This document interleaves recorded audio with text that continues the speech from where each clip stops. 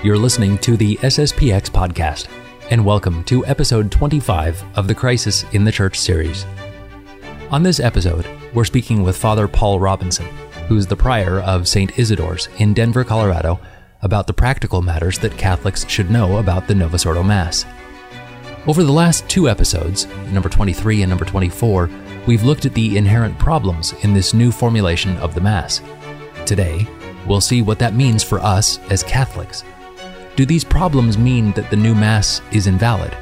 Or should we even be attending the new Mass if we have the choice?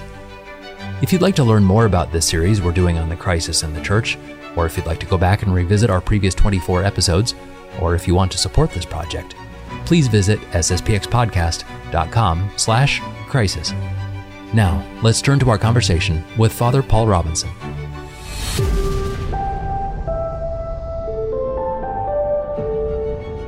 Well, welcome back to the SSPX podcast and the Crisis in the Church series, and welcoming Father Paul Robinson from St. Isidore's Priory in Denver, Colorado. Hello, Father. How are you today?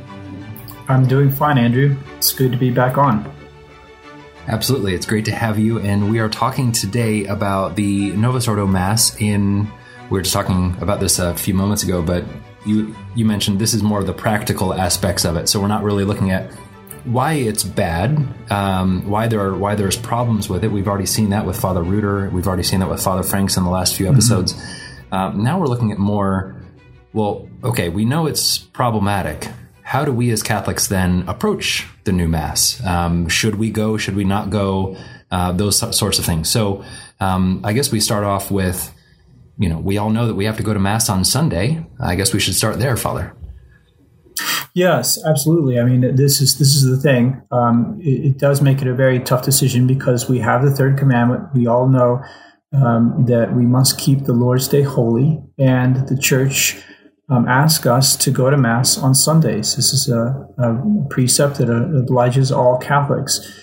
Every Catholic has that at heart when Sunday rolls around. Good Catholics will say, I need to get to Mass. At the same time, the Church does anticipate that there may be situations that would make it impossible or imprudent to attend Mass on a Sunday. We had a recent situation here in Denver. We had the fourth largest snowfall in history, and it part of it fell on Saturday, but the brunt of it really arrived on the Sunday. And it had been predicted ahead of time. I canceled one of the Masses, and I just said, we're just going to have the 9 o'clock Mass here. But when the day came, I mean, it was snowing like crazy. We probably had like 100 people out of 400, over 400 we usually have on a Sunday.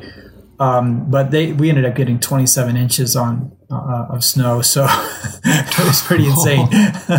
Wow. Later in the day, I got stuck on the highway for 4 hours. But so I mean, obviously, in that situation, since there was only 100 people came out of 425, I'm not going to say those other 325 people, why weren't you at Mass? I mean, you should have been here.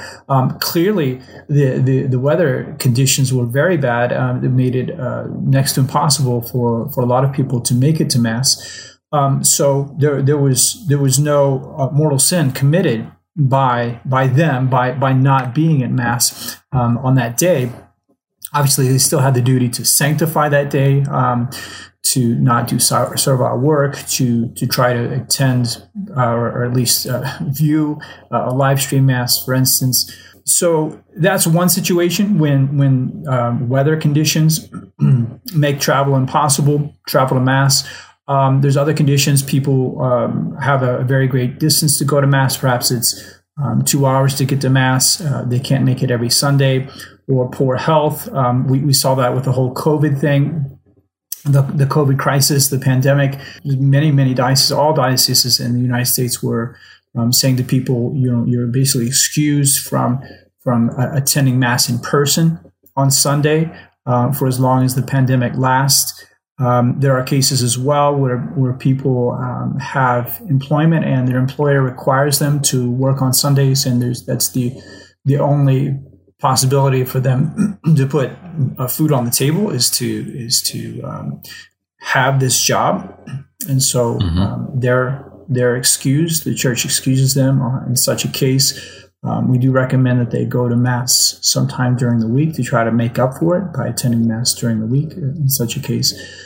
I mean, those are just examples, Andrew, of situations where a Catholic will be excused. And what really we're asking, I think, in this podcast, this particular episode on the crisis in the church, is there some sort of circumstance that the new Mass places us in that would fall under those accepted categories for when a Catholic would not be obliged to go to Mass? And it's kind of a controversial position of the Society of St. Pius X. We take a very hardline view on this, and basically saying that no, Catholics do not have an obligation to attend the new Mass on Sunday, that we are in one of those situations where the circumstances make it such that a Catholic is not obliged to go to Mass, if that's the only Mass they can go to. Sure. And so what are the reasons behind that? Again, we've looked at in the last couple episodes about, the new Mass is problematic. Does it stem from that? Or is it a competition thing? We want everyone to go to the SSPX Mass. Well, I mean, we do want everybody to go to the SSPX Mass, but that's of course is not the reason. Right. Yeah. So, I mean, the examples that I brought up concerned more external circumstances that are outside of the Mass, like the health of the person or the weather conditions. But there are also, the Church also anticipates situations where, with regards to the Mass itself, perhaps the way the Mass is being said. For instance, I mean, if you had a priest, you knew that this priest was preaching a series of sermons on the fact that Our Lady was not a perpetual virgin, or something else against the faith, then and that was the only Mass you could go to, then there would be no obligation to go and listen to this heresy. Or if you knew that the parish priest is a drunkard and he regularly says Mass when he's drunk, and this is a scandal, and it makes people devalue the Mass, see the Mass disrespected in such a way, it shakes their faith, they would not be obliged to go. So there are situations where the way the Mass is said, or the priest who's saying the Mass, his heterodoxy would excuse someone from going to Mass. And basically what we've been saying in these previous episodes is that the new Mass represents a danger to the faith, that objectively the new Mass, as it was written, was geared to please the Protestants, was purposely wanted to hide the sacrificial nature of the Mass, which is the essential nature of the Mass. It's a representation of the sacrifice of Calvary. The fact that it devalues the real presence at Mass, it tends to limit this belief, or even hide this belief in the real presence of our Lord. And it also devalues the sacramental priesthood of the priest, puts him on the same level as the faithful. So these are three very serious flaws in the very construction of the new Mass that, from our point of view, makes it a danger to the faith. For those who regularly attend the new Mass, they're getting a version of the Mass that does not represent the Catholic faith as it should. So if they're continually sort of trying to nourish their soul on that sort of Mass, it is a danger. And so, even beyond what you were just saying, that the new Mass is opening the door to making it more pleasing to Protestants, it, by very virtue of trying to please one person, one group of people, it's essentially not affirming Catholic teaching either. So it's becoming more Protestant, but because it's becoming more Protestant, it's also becoming less Catholic, and that's a problem in and of itself. Yes, I mean, there's a bit of a distinction to be made here. We're not saying that you go to the way the new Mass was designed, that there's explicit heresy in there. So we're not saying that the new Mass errs so much by what is present there, but more by what is absent. You're going to a Mass and you're expecting a clear affirmation of the Catholic faith. But what you're finding instead is that you have something much more on the level of a gathering, of really a Protestant gathering. So many people who have been Protestants, converted to the Catholic faith, gone to the new Mass for the first time, they say, well, this is just exactly what we had, in the Protestant church. So there is a striking quote from the famous Ottaviani Intervention, this document that was written just as soon as the new Mass was promulgated. And it says in there that it is evident that the Novus Ordo has no intention of presenting the faith as taught by the Council of Trent, to which nonetheless the Catholic conscience is bound forever. With the promulgation of the new Mass, the loyal Catholic is thus faced with a most tragic alternative. So the Catholic is going to Mass and knowing that the faith that is represented there is not the same faith as they've known their whole life, and they're asking themselves, well, should I even attend this Mass if it doesn't correspond to the faith that I have, the faith that I know? And this is also why Archbishop Lefebvre says that the Novus Ordo Mass, this is a direct quote, he says the Novus Ordo Mass bears within it a poison harmful to the faith. So, just as if you're consuming food that doesn't contain proper nutrition on a regular basis, you eventually get sick and die. So too with the Novus Ordo Mass, because it's no longer presenting the faith that we must hold. It's not sustaining your faith, and therefore, over time, you do lose the faith. I think we saw that back in the first episode that you did, Andrew, with Father McFarland. Just looking at the stats, right. While we may not attribute it wholly to the new Mass, yet the new Mass was a major shift in Catholic praxis, and it's at the center, really, of the distinction between sort of pre-Vatican II and post-Vatican II, and must surely be accountable for the massive loss of faith and so many people leaving the Church. On that topic, Father, I've often heard many devout, I would say conservative Catholics who attend the Novus Ordo Mass. They don't like the famous clown masses or, rock music masses or anything any more than we do. And so they will go to seek out a Novus Ordo Mass that is said with more devotion, possibly some of it even said in Latin. But it's still the new Mass that was promulgated after the Council. What about that flavor, I guess I would say, of the Novus Ordo Mass? What do you say about that? Is that okay to go to? Yeah, so obviously the new Mass, because of the sort of atmosphere that it breeds, has led to many, many abuses. These clown masses or balloon masses or rock masses or children's masses, Batman masses. It's just the examples are legion.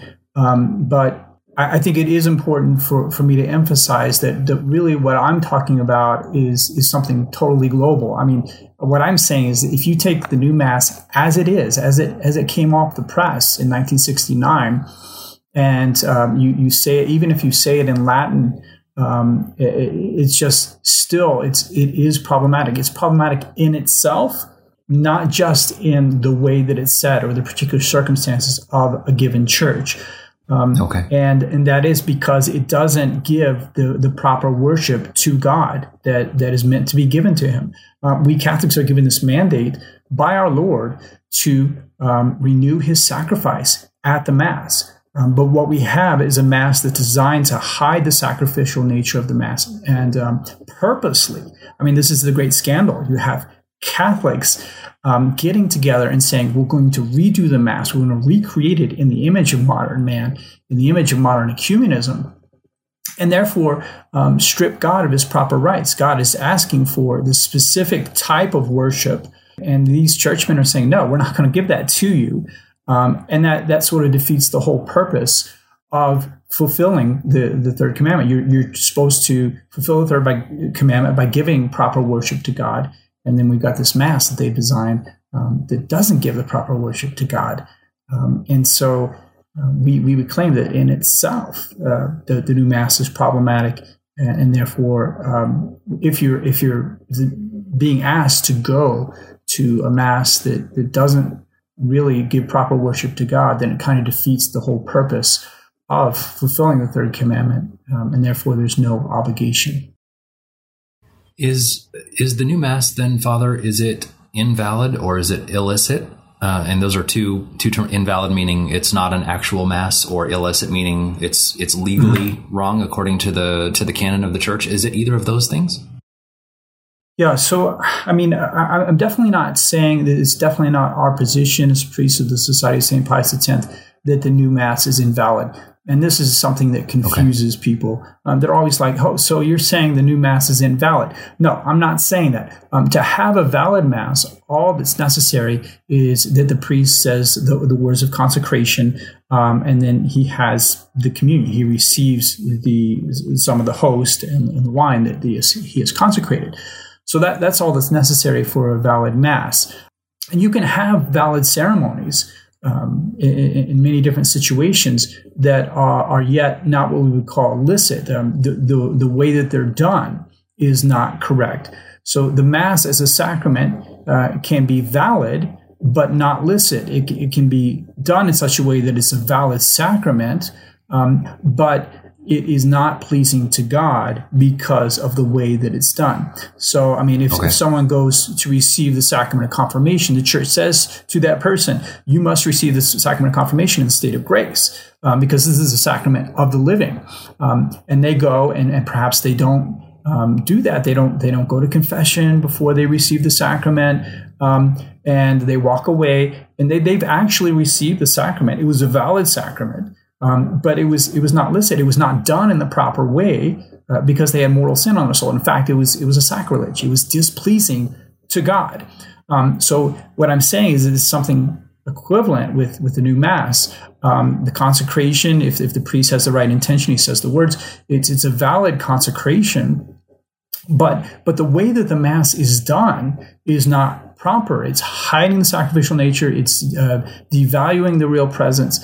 It's putting the priest on the same level as the faithful, and for those reasons, we would say it's not pleasing to God. So, could we make a comparison, maybe looking back in Scripture, to the sacrifice of Cain and Abel, where one sacrifice was pleasing to God and one wasn't, and both were performed in the same manner, but one was not pleasing to God? Is that kind of a fair comparison? I think it's a great comparison, Andrew. Yeah, I mean, you have two individuals who are both performing a sacrifice. What they were offering was different, but they're both going through the motions of offering sacrifice to God. But the way in which they did it was different, and one was pleasing, one was not pleasing. So, I mean, we could say both were valid sacrifices because both were burned up and given to God. I mean, that's objectively what happened. But only one was pleasing to God. The other was not. So given that the new Mass is objectively, according to the way it's written, like you said, the way it was constructed, and that's a fair word to use because it really was constructed. Absolutely. Therefore, and it's not pleasing to God. Therefore, as a Catholic, if you are aware of this, then you have no obligation to go. Yes. I mean, I would say that even insofar as you are aware that how the new Mass was constructed, the fact that it has this purpose of hiding authentic Catholic teaching, the authentic Catholic Mass, then you would be obliged not to go. I mean, that knowledge carries a responsibility with it.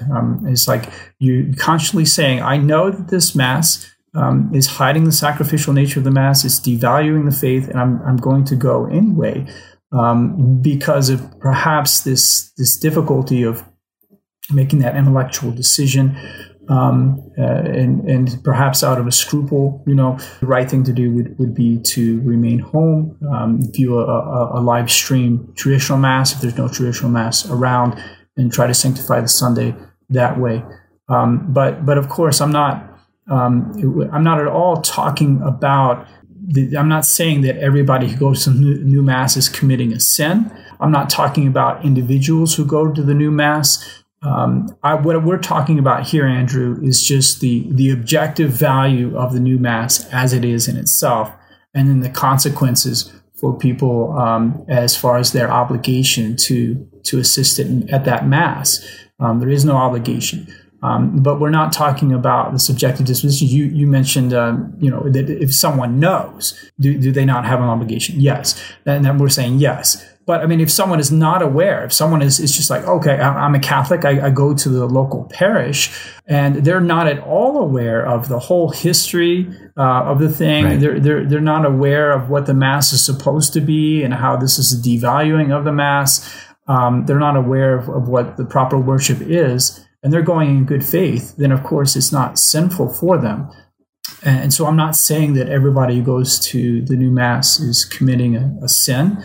I'm just saying that for those who are aware, they would have an obligation to stay away from something they recognize to be a danger to their faith. It's really interesting you say that, Father.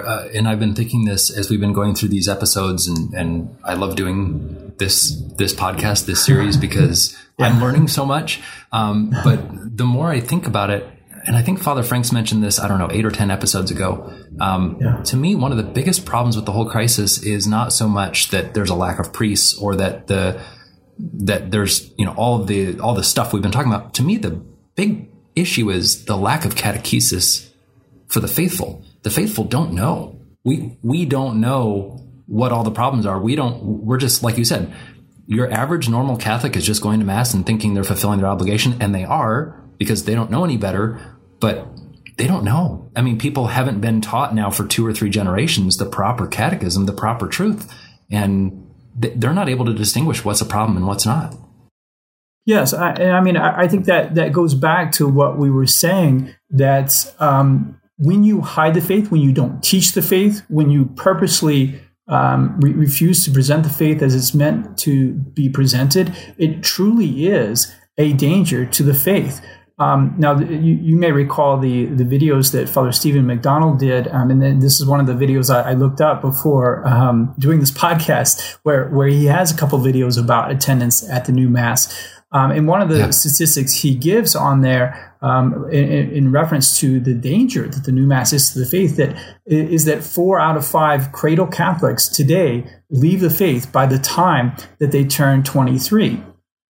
And so, I mean, this is absolutely shocking. It's just an indication that if these young people are not being presented the authentic faith, the faith of our fathers, then when they grow up and they have to make their own decisions, they're just like, what's the point? What's the point of sticking with this? I don't really see the meaning in this. And I guarantee you that, I mean, while we do have some of our children who, once they graduate, they leave the faith or so on, our rate is so much better than that. I would be surprised if it would be even high as 1 out of 5 or maybe 1 out of 10. I don't know. I haven't gathered those statistics. But our rate of keeping the young people after they graduated from high school is quite good in comparison to the mainstream church. And we know the reason. I mean, it's just because they are taught the faith. And those who are taught the faith, they understand the reason for it, and they want to hold on to that faith for the rest of their life, generally speaking.